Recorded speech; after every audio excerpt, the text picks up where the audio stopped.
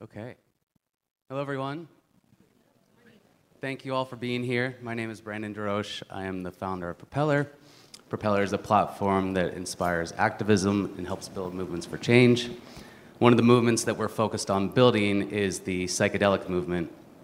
And we do that through an initiative we have called Portal.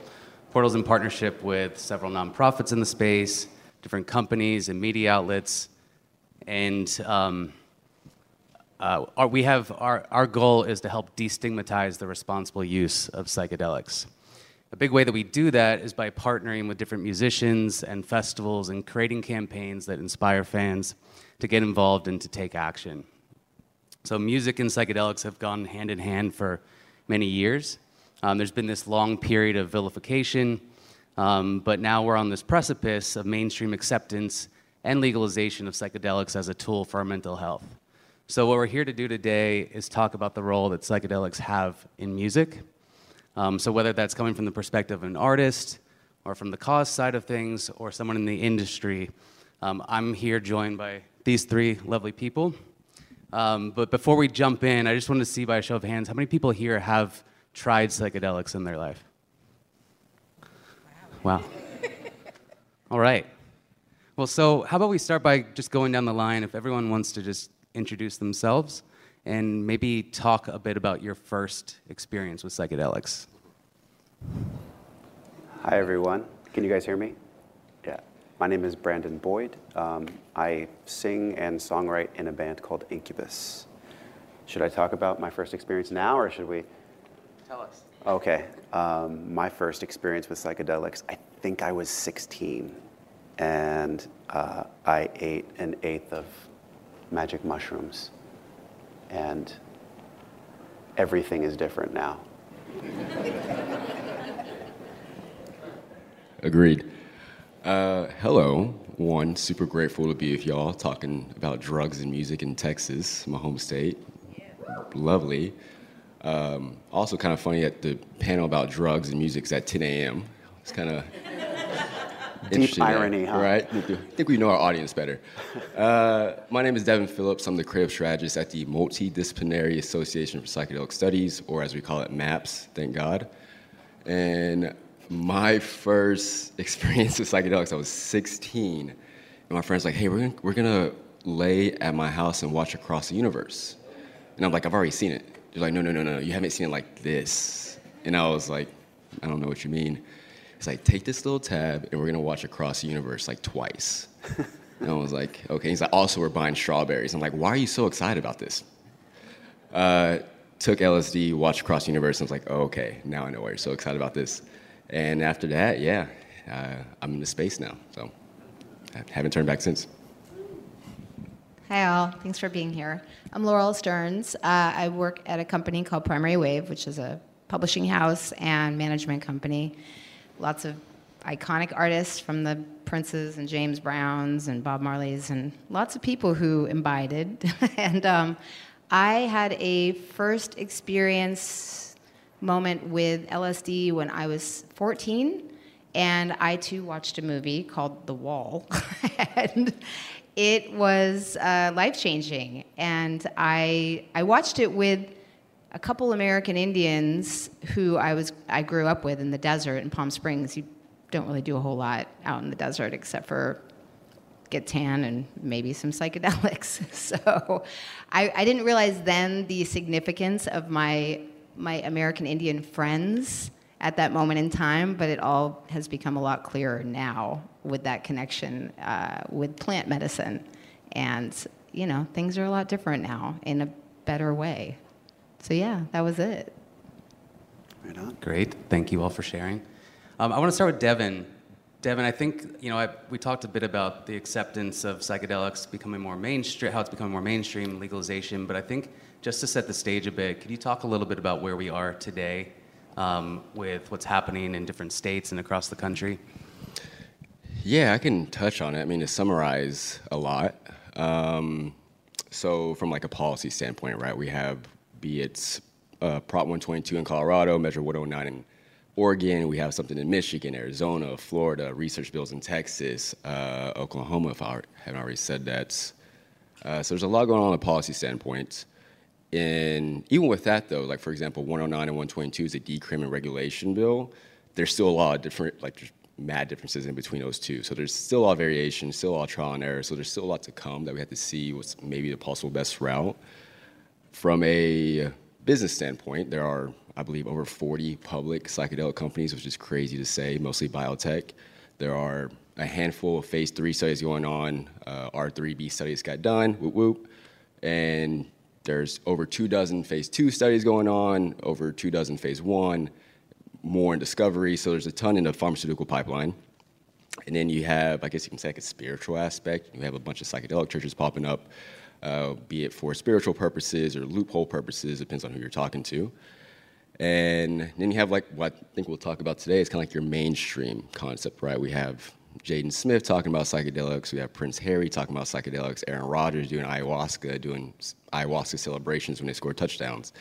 You have, every month I wake up and see an article like how moms are taking mushrooms to take care of their toddlers. It's a weird, amazing, fragile time to be alive right now for psychedelics. It's super exciting, but it's also very scary because as Americans, don't know if y'all know this, we're not very good at mainstreaming things. We tend to overdo it and then realize that we've overdone it and overdo it a little bit more, and then we're like, okay, maybe we should take some steps back. And usually we can kind of do that because some of the things that we put into the market or in the population, there are a large room for error, but with psychedelics, it's such a key part of like social determinants of health. It's a mental aspect, it's a drug policy aspect, it's a individual psychological aspect that our room for error is pretty small.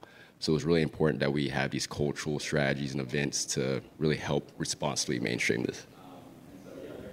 Thank you. Brandon. Doctor. The year is 1995. Incubus is just getting started. You put out an album, Fungus Among Us, Yes. at the time, Yes. including a track, Psilocybin. So I'm just curious to hear. We did do that. I'm curious to hear. I think I was 18. So when you were 18, how did psychedelics possibly play into where you were at that time as the band was just getting started? Yeah, it was a markedly different time than what you're describing in the present, and it's been so fascinating to watch psychedelics go from being this sort of underground, illicit, kind of like sneaky thing that the sort of subcultures of us were doing when we were kids, and we would quite literally like go to jail for, which in a way kind of made it more fun too. It was like there was an element of danger to it, which I'm going to digress for a moment, but it's interesting because the way that we were forced to do it in the sort of under wraps thing kind of had the set and setting built into it. We knew as kids to be in a safe place, do it away from like authority, figures of sorts, and we knew to do it with a relative intentionality. So I just find it's just kind of interesting and ironic that that's become sort of like the mantra with responsible psychedelic use is sort of set and setting. But yeah, we would, it wasn't necessarily hard to come by psilocybin. It was, growing up in Southern California, it was kind of everywhere. And so a couple of us in the band would get together and we'd like go to the beach or the desert or a state park or something, and then we would have an amazing afternoon sort of exploring, and it was early enough in my life that I didn't necessarily equate it to anything other than intentional play. We were kids playing with our environment, but it happened to lend itself really well to making music and coming up with ideas. I don't think that the record that you're talking about is necessarily good, but it's very well intended. we were trying our hardest, and we were having a fantastic time doing it. And we had no, at least in my mind, we weren't shooting to be to have a career in music. It was more just like, this is something we do. We loved going to shows, and we loved that part of of the subculture that was happening then in the early and the mid 90s. And so I think as kids we were just emulating it, you know. But the older I get, the more sort of blessed I feel to have encountered these compounds at a young age. I don't know if you guys have heard the saying that psychedelics are wasted on the youth. It's something I've heard recently. And I remember hearing it, and I understand the sentiment behind it, but I don't agree.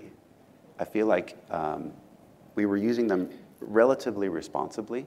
You know, we weren't like going out and doing bad shit. You know what I mean? We were like sitting in puddles of mud, literally, and pondering God and writing music in our heads and, you know, communing with frogs and shit like that. And it sounds crazy, but that's actually a really cool way to grow up, as far as I'm concerned.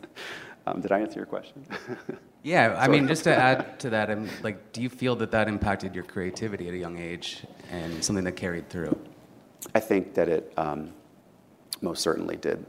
I think that human beings are inherently creative in one way or another. There's sort of, just like there are different forms of intelligence, there's such a thing as like a creative intelligence, and there's also different forms of creativity. I have friends that are geniuses in with logic or with math, and I have, you know, and know people that are skilled painters or songwriters.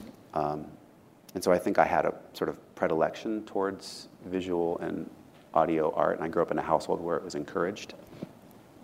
But psychedelics have a way of kind of removing that left hemispheric editing function, the more I learn sort of about how they seem to work. And as a kid, I was already not asking too many questions about why I was having sort of creative impulses, and then we were introducing these compounds that were also erasing any other traces of editing impulses. So it was just like, blah, ah, there it is. And then we'd look at it and be like, oh, that's terrible, but it doesn't matter, it was so fun, you know, and then we ended up getting a little bit better over the years. Laurel, when you first started taking psychedelics in the desert when you were a kid, did you continue that throughout your life, or did you have a period where you paused? And I'm just curious, like, how that evolved over time. Well, I living in the desert, and again mentioning not having a whole lot to do, I went pretty hard as a kid, and I realized, oh, I'm gonna stop doing this because it was a lot. But to your point, Brandon, I was like, I'm so open, I'm so free. Like, anything was possible, anything that you could imagine. If you can see it, you can be it. And you see a lot when you're in that state. So it really informed me. And I did stop around the age of 19, 20. But working on my side of the business, there's so many pressures, so much weight and stress in our world in general. But in the business that I'm in, I was like, wow, I feel like I needed to break through again. So I met the Hunikuan, and they are an indigenous tribe who have been working with plant medicine for forever. And I sat in ceremony, and I realized I needed to find peace within the world that we're in. It's so stressful. There's so much going on all the time. I feel like we're morphing as a race into we're transforming. Like, we're becoming cyborgs, basically. And the amount that we have to keep up more and more and more. So much information and data coming at us every day. I realized, like, I think I need to find a tool, something to help me. And it came to me naturally. Like, I wasn't really searching it out, but the spiritual aspect and finding this plant medicine to help just see things in a different lens, that's why I brought it back in. I was like, oh, I'm not microdosing every day. It's very sparse. Like, it might be once every few years. It's not something that I'm like, gotta go get my plant friends. I'm like, I ration the passion. So I'm in a similar place with it. That's interesting that you say that, because I definitely went a lot harder when I was younger. but I think that, and I never actually had a bad experience with psychedelics. They were Same. always sort of like revelatory and beautiful. And if they were frightening, there was context to it. It was frightening for reasons that needed to be revealed. You learn. You learn a You lot learn from it. I believe that. I believe that's what mistakes are. Yeah. You learn from them. They're not actually mistakes. They're lessons. Absolutely. But one of the reasons why I've slowed down, similar to you, I will occasionally microdose. And I haven't had a heroic dose in a little over 10 years. But it's only because it's a result of a deep reverence and respect for these compounds. Yep. There's something there, as I've gotten older, the more I realize that these things are incredibly valuable, but dosage is very important. And beyond a certain dosage, like these things are not to be fucked with. They will beat you down. Yeah. As I'm They sure are almost everyone in the room raised their hands. I'm sure everyone's had an experience where it's like, Yeah. I may have taken too much. And Mother Nature.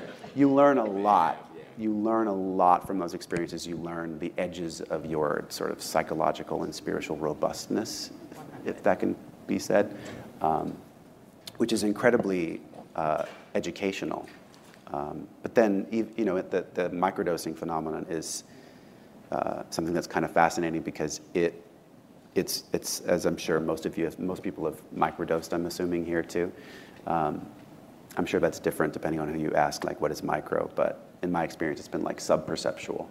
Yeah. Like you kind of forget that you took it, but you find yourself a lot more sort of focused and interested in. It might even be like a menial task that you're doing.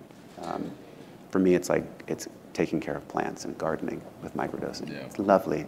It's just lovely. Yeah, the microdosing is so interesting to me. Obviously, I've microdosed before and I have for like the last 5 years. But also, the thing I'm concerned about microdosing, I feel like it's a gateway for some people to be like people who say, "Oh, I don't drink. I only take a glass of wine a night." You know, it's like they have ability to do psychedelics, yet they can still live in the drug setting that America has made in the current like drug war. Not saying everyone does that, and again, I've microdosed and seen benefits from it, but I think it does open up that door for like an exceptionalism type perception towards it, maybe. But I want to go back to what you were saying about like taking plant medicine a lot less than earlier or younger. I went hard. I mean, I grew up in West Texas. There's no psychedelic spiritual scene in West Texas. It's God. So my psychedelic trips were the rave scene. I'll go to conferences, conferences, festivals, I'd go to warehouses that are broken down until we got arrested type situations and take whatever tab and whatever liquid or whatever that they gave me when I was 17 years old. But then the more I did, well, one, I saw God when I was like 20. I was like, whoa, this is crazy. I probably should stop doing that. And then two, I was like, whoa. And then when you see that, like, that's why the setting's so important, because West Texas, again, I'm not going to go to a pastor and be like, hey, I took acid and saw God. Like, what do y'all think about this? I'd probably get kicked out of my city. So I just kind of like kept it to myself because I didn't know who could relate to this. And I read Ram Dass Be Here Now. I was like, that's exactly how I'm feeling. But I started taking less and less psychedelics just because I've started to see through the psychedelics how important integration was and how health is a full vertical and how like, oh, not just tab's not healing me, just psilocybin's not healing me. Calling my mom once or twice or 3 times a week is actually really helping healing me. You know, like watching my diet, how do I sleep, how do I communicate with my friends, am I open? And it's like from the psychedelic, be it if you want to call it medicine or a drug or really whatever you want to say it is, it taught me that the community heals, and it's like the less you need. It's not the substance itself; it's the actual integration, the community around it. And I say all the time, like I work for a psychedelic research company, but I talk about psychedelics maybe like 30 or 40% of the time. Yeah, it's really like it's the maybe spark of the conversation, but it's almost like a beautiful Trojan horse to get to the actual internal core of like who we are as humans and who we are as people and how we love and how we talk to each other. And I think this is an amazing tool, and the more you use it, I don't want to say the more you use it, because I don't want to like equate it to like frequency, but I think it can open up that knowledge of, you know, you are the people around you and how you love around you, and you don't need a substance to continuously tell you that. Yeah, it's been, this process has been with humanity for thousands of years when it came to working with nature in this way. It's primordial. It is a part of our world. It's a gift. So doing things responsibly, I mean, I I sit with a shaman. Like, I'm not just hanging out by myself, even though some people prefer to be by themselves. And whatever your process is, you'll find whatever works for you. I feel like I'm in a safe place. I feel like I'm doing something responsible, and it's something that I feel like we, as a society, we can't. The medicine is ancient, but we live in today's society. So building up those edges, as you say, and integrating, like figuring out what that balance is, you will find your path if that's what you feel like doing. But I feel like, are we getting off the music topic? Well, I did want to ask Devin, MAPS has been leading the way in psychedelics for 30-some years, right? 1986. 1986? Yeah. Right on. So today, like, how does MAPS work with people in music? Well, I think, so again, psychedelics is we use psychedelics as an umbrella term, right? And it, again, it has so many factors that it relates to and that it impacts that, when we work with artists, we want to be a resource. It's unfair for us to ask the artists, you need to know the pharmacology of this, the indigenous history completely, the regular history, the drug policy, like the psychological aspects of it, right? Like, it's just a lot for one individual to know. Plus, make your music, right? But what we ask for them, and everybody, but we're talking about the context of music, is if you're going to speak about it, if you're going to talk about it, know enough to not harm. Right? Know enough to, if you're going to talk about a psychedelic that's from an animal, know like the ecological landscape of the animal, know about the population fragility, right? Again, you don't know how, if it's a 2A receptor like agonist or not, you don't need to know from the perception of like how you would compare it on a psychological standpoint. But no, don't be like Mike Tyson and be like, hey, took 5-MeO, make it super popular, and then affect the toad population in a way that was very bad for us. Is that really the case? I wasn't aware of that. Yeah. Wow. He got on a. He popularized Hopefully he it to doesn't a see this. I don't want degree Mike that Tyson to hear me talking about him. That might not be good for me. But he did. I'm like thinking like, man, maybe Mike Tyson's not the best example to bring up right now. He did. He on a podcast multiple times. He talked about how he did 5-MeO, which I don't have a problem. Remember, 5-MeO. These drugs are illegal too. I'm not at all promoting anything. I had to say that too. But I'm not saying that's totally bad to talk about your experiences. Don't lie. But you could also be like, by the way, had this experience very impactful. Also, did you know that the toad population has declined in the last 10 years? They've also had, it's very easy for a synthetic 5-MeO DMT. Hamilton Morris talks about it. There's a ton of YouTube documentaries about it. Now you can get into a conversation like, is this spirit an animal or not? That's a separate conversation. But there's other ways that you can format this to where you can still be honest about your experience, but also it takes like a 5-second Google search. But back to the MAPS things, I think it's our responsibility with these outward-facing strategies that we have that to reach out and be a resource and to be that backboard of, hey, I had this experience. One, don't know how to talk about who can I integrate with, or two, I want to tell it to my, be it social media or however you want to be it, how you want to shout from the rooftops. I want to make sure I have the right information. And usually you can get the information that is least enough to not harm and do as little harm as possible. Again, this is a complexity that's very leveled, but it usually only takes like a 15, 20 minute, intentional conversation to at least get enough information. And then also, you don't have to be right all the time. You can say, hey, I've had this experience. I don't really know much about it. Please, before you do this, please do your research. I don't know if there's like a rare species. I don't know if like there's a cultural history behind it. My friend gave it to me, so I didn't get to ask that fast. So like you can be just completely honest too. But yeah, with MAPS, we're trying to be that resource to give, I hate using the word influencers, but give people of influence the right tools to responsibly influence. Because again, they know their communities better than we do. Yeah. I'm not going to go. There's people who love you who you can reach way better than I can. So I want to give you the tools to help build that community, and give you the tools, and give y'all the tools because again, y'all impact y'all's communities way more than I can. And I love that for y'all. So like, we just want to be that person to come and have these questions to give you the resources for y'all to have these compounding conversations that really build up and make a big difference. I think it's kind of amazing in so many ways what you guys are doing. We're all benefiting from the research that you guys have been doing and that the scientific community have been doing around these things. When we were kids, as I'm sure you both can attest to, and anyone in here can attest to, It was more, I suppose, a spirit of curiosity and adventure, which is amazing that that exists, but it also means you're going to encounter a lot more dark places first. And the people that came before, like our generations, who were the early psychonauts, let's just stick to like in the sort of Western hemisphere, because these practices are thousands of years old. We don't even know how long human beings have been interacting with these compounds, which is a whole other conversation, because it's kind of amazing from like a cosmic point of view. It's like, why do they exist? Why are these molecules present that present themselves to us, that interact with our brain chemistry in a way that is so unique, that gives us sort of like a opportunity to remove the middleman between a human being and a conversation with God, or pure creativity, or pure space. But nature is perfect.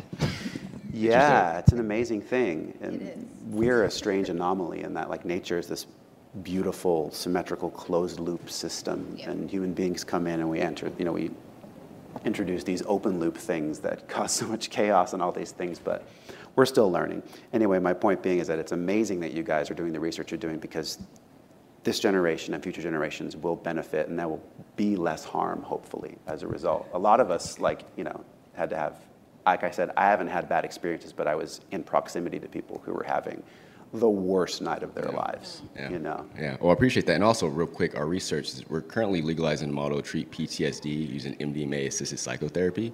I don't think I've said that yet, so throwing it out there.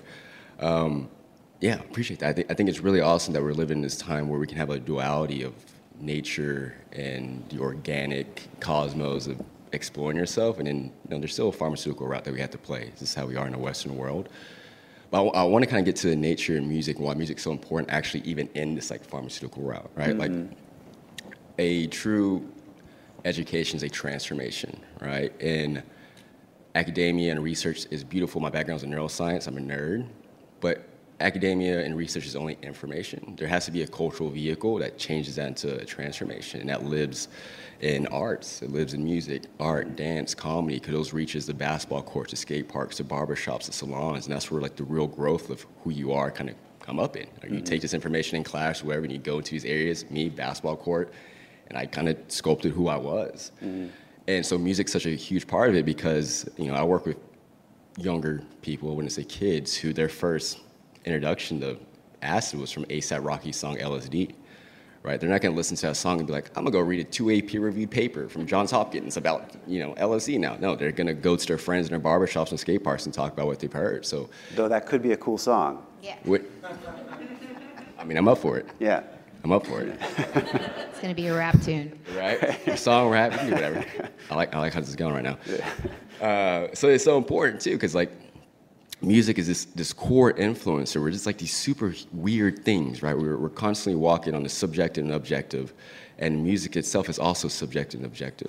And you have an artist who's subjective and objective, making something that's subjective and objective for someone that's subjective and objective. And it's the only one of the few things that at our core not only influences us because we enjoy it, but harmonizes with us. And music's a story that's malleable. You can change it, you're going through a breakup or something, or one song can mean so many things to you, just like how one person can mean so many things to you, and just like how one idea can mean so many things to you. And there's only really a few things in our life that truly influence us to the core, and how we think about ourselves, and the stories that we tell ourselves, and how we love and how we laugh.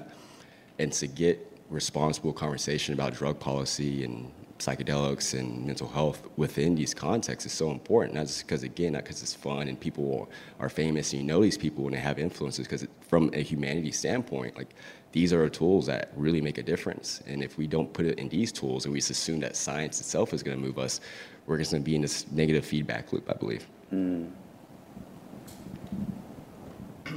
Brandon, I'm curious how you feel about, well, for one, you've been involved, you've had the Make Yourself Foundation since 2004. You've been supporting all kinds of causes. So I'm curious about the role that you see of being an artist, having this big platform, and how that pertains to activism and supporting causes, and then how that might relate to psychedelics. Is it something that you feel as an artist, you have a responsibility towards being vocal about, or just maybe not a responsibility, but an opportunity to speak more about these? compounds. Yeah, I liked the framing of it being less of a responsibility and more of an opportunity.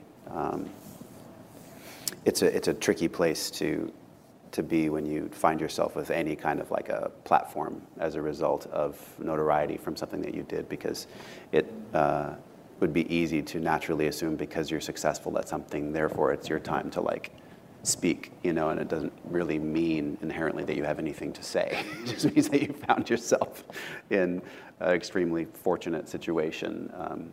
So what we've tried to do is take the opportunity to, through our nonprofit, the Make Yourself Foundation, to just tell people like the things that were important to us and see if they also found them interesting. And if they did, then here's a way you can participate. So that's been a lot of environmental work. We basically do grants, as you know. We raise money through band-related activities, and we do grants to different nonprofits. But working with like the David Lynch Foundation was super cool. Being someone who's been interested in meditation and different meditation techniques for a long time, that was sort of like my moment of being like, I was kind of fanning out in a way, but also to be able to work with you guys, work with MAPS, and interact with you. Like, this is an area of deep fascination to me, not only because of my respect, reverence, and fascination for psychedelics, but also because it's a very logical window into looking at human consciousness writ large. Like, human consciousness is, well, it is. It's like we're here talking to each other, observing each other, having an experience as a human being. And there's so much we don't know about why we're here and what we're doing and why we're doing it, And that's like a massive understatement. Like, we probably don't know most of what we're doing and why we're here. So as we sort of like are feeling around in the dark, there are tools at our behest which are kind of exciting. One of them happens to be psychedelic compounds, which occur in nature. It's this incredible thing. They're just there for those who are like curious enough to see them. But then there are things like, meditation, and there are lots of different techniques that people have been employing for thousands of years, sleep deprivation, fasting, dance, sort of trance techniques. Music is sort of like the original thing. And it's interesting that music intersects with psychedelic compounds early, like as early as we can see back into our human history. Music and psychedelics. Part of the ceremonies. Yeah. I mean, it's Music probably resulted because of a psychedelic experience that a shaman was having, and they started to, vocalize in a way that transfixed a tribe. You know what I mean? Someone probably hit a rock. It's like, damn, that's kind of dope. Right. That sounds kind of cool. Right. I completely agree. I think so. I want to ask you a question. I'm gonna put my moderating hat on real quick. I have some artist friends who they always go like this slump. It's like this creative slump, and I believe it's because, again, as humans, we're objective and subjective. So is the artist, and so is the music. And they get to the point, because at first they were just making music because it was fun with friends. They just happened to get popular. Mm-hmm. And then they start trying to project what their audience wants, because now they have a livelihood from it. But they're also trying to project a projection of a subjective and objective person, so then they kind of lose their self in this self-projection. Yep. I believe psychedelics possibly, with whether you call it ego dissolution or you call it losing oneself or understanding the self, allows the artist to get a new perception of the self, but still gain connectivity. So then with proper integration, they come back and they can see themselves in the person without losing themselves in the person. Do you believe that that's a kind of a concept that's helped with artists and psychedelics, the ability to still be able to connect without losing, or without, I guess, losing oneself in the projection of what they believe people are and people want? Yes, I do believe that psychedelics are once again a window into that phenomena. It's an interesting thing to make music with your friends and just make what you think sounds cool, and you're kind of entertaining each other, and then if you entertain each other enough, you're like, Mom, check out this song we wrote. And she's like, good for you, honey, and I'm going to invite the neighbors over, and then it kind of builds from there. It's literally how it happens.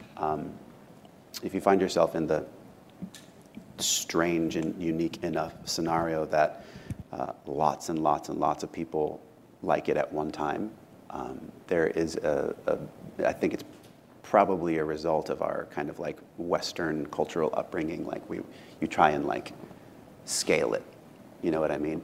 And there's nothing inherently wrong with that, but it's dangerous because you can run into this situation where there's the danger of pandering in order to sort of chase a moment of success that you might have had.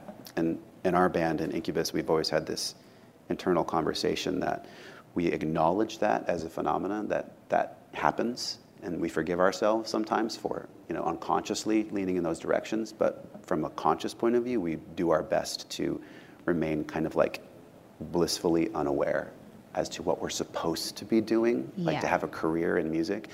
And for whatever reason, that ethos has led itself to more success. So we have moments where we find, we have like a hit song or something, and it's awesome. And then we have more moments than that don't hit. It's like you swing 30 times and you hit once. You know what I mean? And so I'm forgetting the original part of your question. Like I digressed a little bit. Anytime, though, you're chasing something, and I think, the chase, if you're not authentic to yourself, if you're not being true to what's really in there, I do think a journey, a trip, whatever you want to call it, can bring you back inward.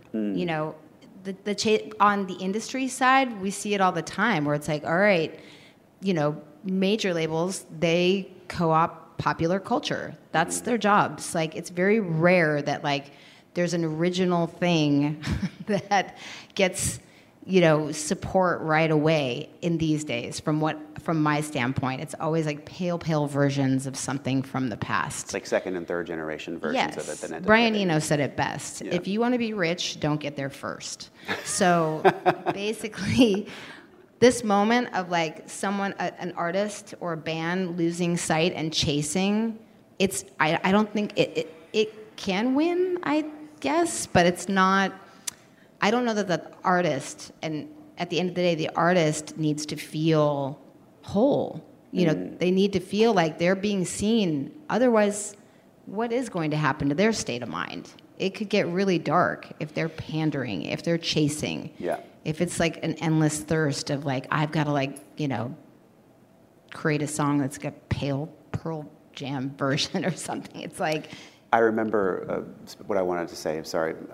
Thank you. That helped bring me back into the train of thought. But like psychedelics they're one way to, for want of a better way of describing it, remind an artist who they are. Yeah. And sometimes it's through scaring the shit out of you. 100%. Like, you have these moments, and once again, everyone in the room raised their hands. You have these moments on psychedelics where you're like, I'm not being authentic.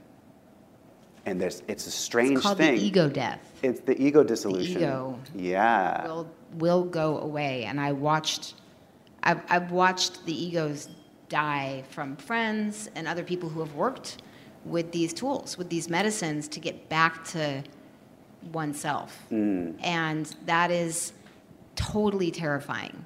Yeah, it's the people that fight it the most that have the worst experiences with psychedelics. 100%. That's been in my observation, not only with observing friends and loved ones in these situations, but myself. Like, if I've had inklings towards having a difficult experience, it's been because I was fighting surrendering to something. Yep. You know what I mean? And so there's a larger kind of overarching spiritual lesson in there. It's huge. Yeah. And you might go out of, you could, as an artist, you could go out of trend for a minute, and I'm not going to name any names, but I've watched them go great. This guy. Go out of style and then actually come back if they've kept consistent with being true, it's an incredible long game journey. Chasing pop culture is a dangerous game. And I have been in this business a long time. I've worked at major labels, and now I'm at a major management and publishing company. And I watch it. I see it. I sit in meetings every day where they're trying to mash up, Young Gravy, and I'm not going to start talking shit, but I'm just like, oh my God, is this really happening? Yes, Chasing. it is. And it always has. It's been happening. I remember when you guys were looking for a record deal. I was at Capitol. Oh, yeah. And I was like, this band's got a thing, but I was like indie girl. You mean like in like 1995 when we were trying to get signed? It was around like, it was early. I Yeah. started there in '99. Oh, okay. But maybe you guys were changing labels. Something was That happening. would have been in the aughts somewhere. We Yeah, did like the 17 aughts. years with Sony Music. And then it was Atlantic, or no? No, then we did some, I don't even remember, with Island Def Jam. We may have been Okay. talking to Capitol. Sorry. Yes, sorry. I remember getting like, do you want to come to this meeting? And I was like off with like the Strokes or something. Yeah. So basically, the moment of, just finding your true self and really staying true, even if it's the most difficult moment ever, I believe that these are incredible tools to work with to really see that. Again, under, being mindful and being supervised, whether it's your own self-supervision or somebody else. They are like, I had probably 20 years of therapy in one night. That's the wild thing about it, and this, hopefully you can speak to this with your experience with MDMA research and people with PTSD, but with some of these compounds, and once again, as I'm sure most of you can attest to, occasionally, and I would argue often, you only need to be shown once. You only need to have the experience one time, and you're like, it changes your life. If you're heading in this direction, it's like you get knocked off into this direction, like a rock floating through space that gets hit by another rock. Well, we have these stories we tell ourselves, constantly. Right. We have these synapses, these nests that are built, and the story keeps going over and over and over again. These tools give you the power to, like you said, knock you off that particular story onto another story. And because that's what life is. It's just filled with stories that we either tell ourselves or we hear something and we get impressioned. Right. And it's, I don't know, I'm pro for all this. Big pro psychedelic. I want to make sure Well, I was gonna say, yeah, you can ask questions. I was gonna say, you said the word blissfully unaware. I'm just gonna start using that word with my boss every time I forget something. I love that word, blissfully unaware or something. Okay, that's all. Sure. I want to make sure we touch on the live side of music.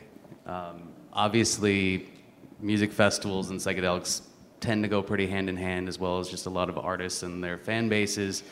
But I'm curious from the industry side of things, what the responsibility is of concert promoters like Live Nation or AG, or even the artist side of things in, the more this becomes prevalent or continues to be prevalent at concerts, and making sure that people are safe. And curious if you have any thoughts on that, Laurel. Yeah, so I know we talked a little bit last night about that. And, when you're at a festival or you're at a show, unless you're, an artist or something, you might have a job that is a very confining job.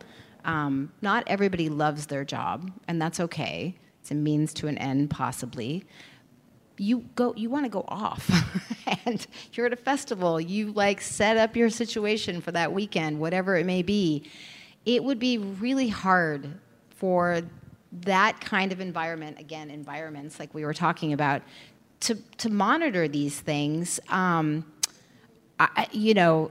People are they want to cut loose, and I fully support that, but I also realize there's consequences to that as well. And, at most music festivals, there are deaths often. I mean, I remember, every year at Bonnaroo, someone would pass away.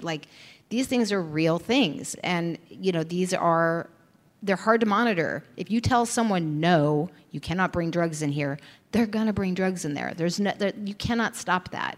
And it's, we talked about, drug checking, clean drugs.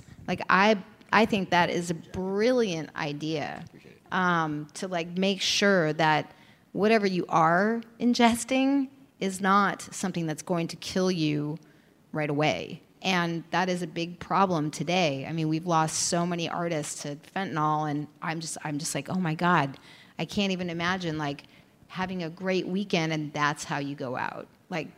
That's so sad. So controlling, I think monitoring what people are ingesting is a better way to go than saying you're not bringing this in here. This isn't happening. Yeah, harm reduction, harm reduction, harm reduction, Yeah. harm reduction. There needs to be more drug tracking, obviously, the ability to test. A lot of this comes from liability from insurance companies. Even a lot of festivals want to do drug testing. They could possibly be liable getting sued. So there needs to be, that's why when talking about psychedelics and music and anything that involves this space, really the way to have our cake and eat it too is end the war on drugs. That's like the largest thing that will then trickle down for anything else. Because then that goes from the business side of things, goes from the liability side of things. We can have a spiritual model that we love and we know can help people, but if a business thinks they're going to get sued, they're most likely not going to do it. And the easiest route is to be able to test your drugs. I mean, people know there's not one festival promoter that thinks, I wonder if people are going to bring drugs today. They all know. Every cop knows, every person there knows, every artist knows. Like, it's just a logical next step. But again, if they feel like they're going to get sued, they're more likely not going to do it. And there's amazing programs out there that do test drugs and try their best. I mean, Dance Safe is a great program. In Overdose is a great program. There's literally hundreds. And if they get allowed into these places, they'll do it for you, mostly for free. But it goes back to a liability thing. It's back to the systems that we're in. So it's like, if we are able to end a war on drugs, and if we are able to go from I wouldn't say top-down approach, but a larger umbrella approach, these things get a lot easier because it hits the dollar sign, right? And it helps the communities, obviously, but hitting the dollar sign with these big things like festivals, which are already very small margins. Festivals are incredibly small margins. Most of them make money like the first 7 years, I believe. So like, if you already have something that's risky, and then you're gonna add drug checking that you can then get sued for, it just adds to them another layer of complexity that they won't do. So it's like, in a war on drugs. And I say that, and that's a really big statement. And you're like, okay, cool, I'm gonna go walk to Washington, D.C. right now, right? It's like a hard thing to like really grasp, like, how do you do that? So things I say is like, if you're a manager, right, at a job where you manage 2 people or whatever, you have coworkers, make it a safe setting for your employees to talk about drugs. If you feel comfortable, tell your person that you work left or right about drug experiences. Like, those are ways to normalize it, is creating settings around you. Again, it's small and it's slow, but small compounding changes that didn't build up. And it's really creating a setting to allow other people to talk. Like, we can talk a lot about it, but if there's someone that, again, maybe I love the fact that I come from West Texas. Politically, kind of crazy, but people, very loving. And it also has given me the ability to talk in rooms that I don't normally talk about this. And you create these settings that allow them to step forward. It has to be their idea, right? I could tell them every study ever made, every experience, every indigenous history and protocol, whatever has been done. But if they don't have a moment where they step in and they say, oh, I did this, or I felt this, or I feel comfortable saying this, it doesn't matter. It doesn't matter what I say. So like, small steps we can do to end the war on drugs from the get-go, that's not policy-wise, that's not marching, that's not like writing to your local government, is just create settings, especially in a business context, that allow people to talk about their experiences, and hopefully that compounds to bigger action. It's so important, like, even just us having this sort of casual conversation about it this morning is kind of mind-blowing for me, just for where we started. It's like, what was your first experience? I was a kid and I was under threat of being arrested if I found myself in the wrong company. So it's interesting because there are analogs to the way that we historically in our culture have like talked about and or dealt with human sexuality, and like it's sort of it's like square one of being a human being. Like we're sexual animals, we reproduce. Yet somehow voices got into the conversation in American culture. It was like, it's a sin, it's wrong, don't have sex, deny it, don't talk about it. You know what I mean? And so by making contraceptives widely available and changing the conversation around it in general, it is changing the way that we interact. It's making, in my opinion, the world a better place. You know what I mean? So understanding the inevitability that, like, at music festivals, like, people are going to do drugs. What's that? I'm people. Yeah, exactly. It's like, let's change the cultural conversation around it, accept that it's an inevitability, and then let's educate people. It's like, there are drugs, and then there are drugs. And if you're going to do those drugs, here's a free test that'll make sure you're ingesting what you think you're ingesting. But you have to turn around before we leave the stage, because your jacket's amazing, by the way. I will turn around before we leave the stage. I appreciate that. So we have 10 minutes back there. Cool. do we want to? Yeah, let's open it up to some questions. Does anyone have anything they would like to ask? I was wondering if you could talk about the role of like psychedelics when you're actually performing on stage. Is that a thing? I've never taken psychedelics to any like measurable degree and gone on stage. That environment is beautifully chaotic. It's one of the things that's attractive about it, I think, to probably musicians in general, is that you could be practiced to the nth degree. You could be practicing for years, and the minute you walk on stage, like everything disappears. Like you can find yourself in the wrong moment and you just draw a blank. You know what I mean? So that being said, there's still time. I mean, we're going on tour this summer, so if you see a YouTube video of me, like doing something a little special, maybe taking it into consideration. I don't know how anyone could do that. Like just being on the backside, not performing, but watching everything going on between production, and I was like, it's a deeply psychedelic thing to begin with. In general. Yeah, that level of communion, and to have written a song and had the words mean something to you when you were in your 20s, and then you sort of put it out there, and you're like, oh, maybe people will like it, and then like a lot of people like it, and they come and they sing with you. It's this amazing. Once again, it's becoming like a sort of overarching adjective, but psychedelic experience to have that conversation with thousands of people. It's like this beautiful, interactive, churning conversation. So, haven't done that yet, but there's still time. Yeah. Go ahead.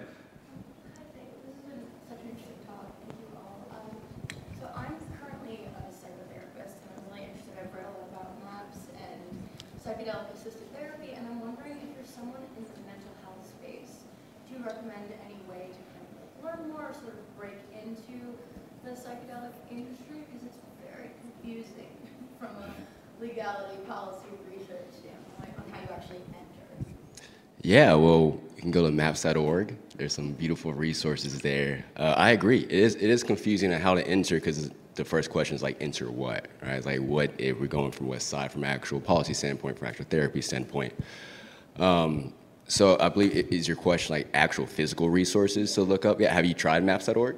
I don't know more, so I didn't really think there would be an option, but is there? Sorry, say that again? I thought it was only based in Baltimore. Oh, no, not at all. Yeah, Maps is all throughout. We're technically international too. Yeah, go to maps.org, and we have plenty of resources, so much so that you won't sleep for probably 3 days. So I definitely, check it out. How long has MAPS been in operation? 1986. It's been decades, right? Yeah, been decades. MAPS is 37 years, I believe. This fun fact: the same year that Burning Man started. Coincidence? No, I think not. Anyone else? Go ahead. So do you think there's a connection with how the sound of music, specifically pop music, is kind of reverting back to that like 60s, 70s vibe? Like, do you think like psychedelics bring out, I guess, a different trend of like creating music to sound more like vibey? I mean, that's a really interesting question, actually, with the rise of, people working with, I call it medicine, but psychedelics.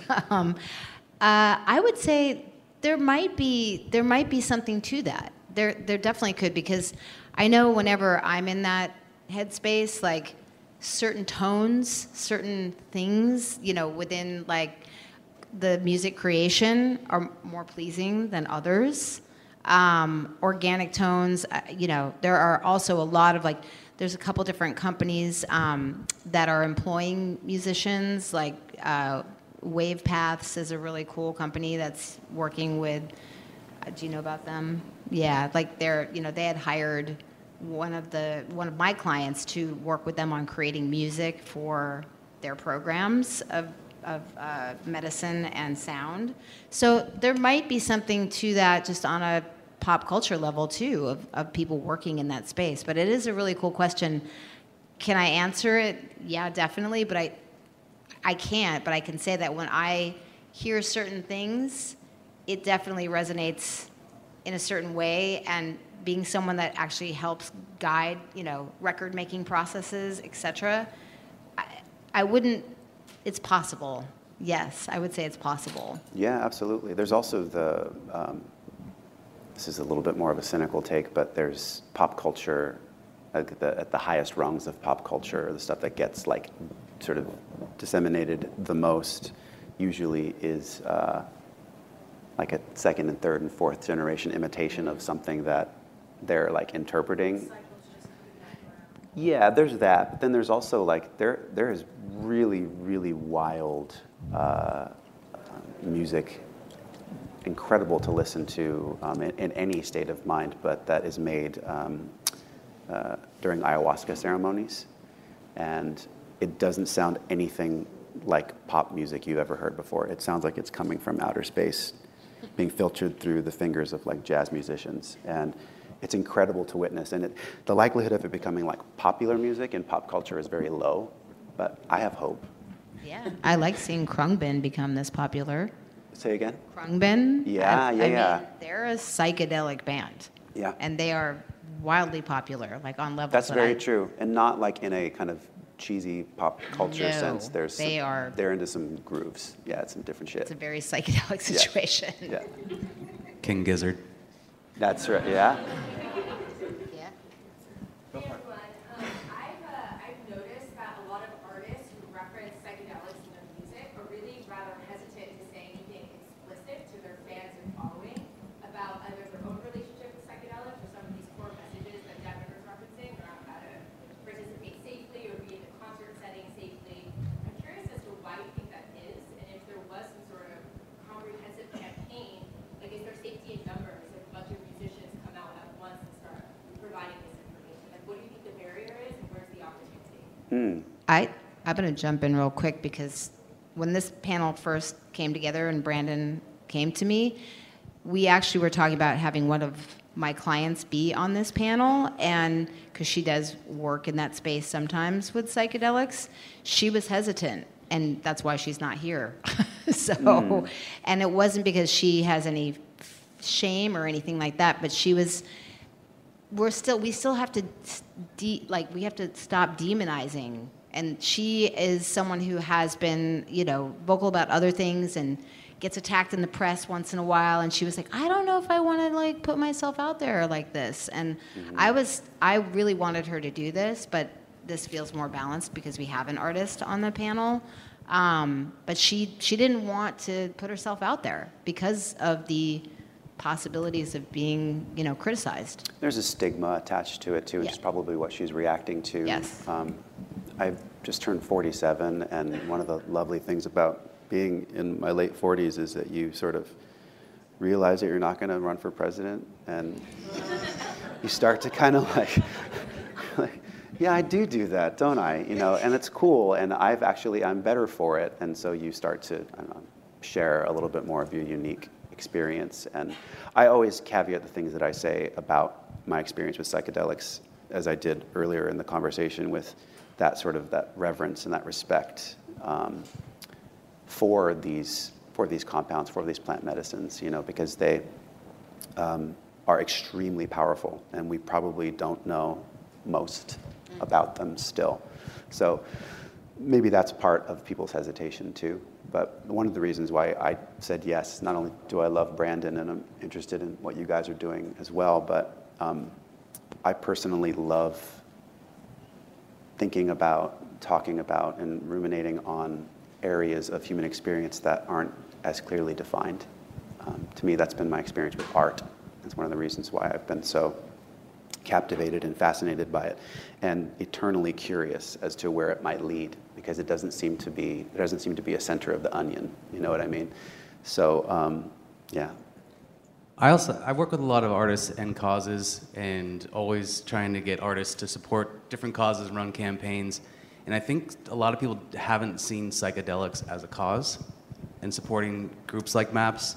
I think that's a big part of it, and I think they need to be asked, and I think they need to understand what the point of it is. I think they just hear psychedelics and they might initially laugh, but understanding that there's nonprofits doing great work in this space, and it's around the destigmatization, responsible use of psychedelics. It's a whole different thing. So I think we're going to see a lot more artists coming out of the so-called psychedelic closet, especially in this next couple of years. Like that framing, the psychedelic closet. Well, let's see what we got here. I think we're past time. So thank you all so much for being here. Thank you all for joining. Yeah, thank you. Really appreciate it.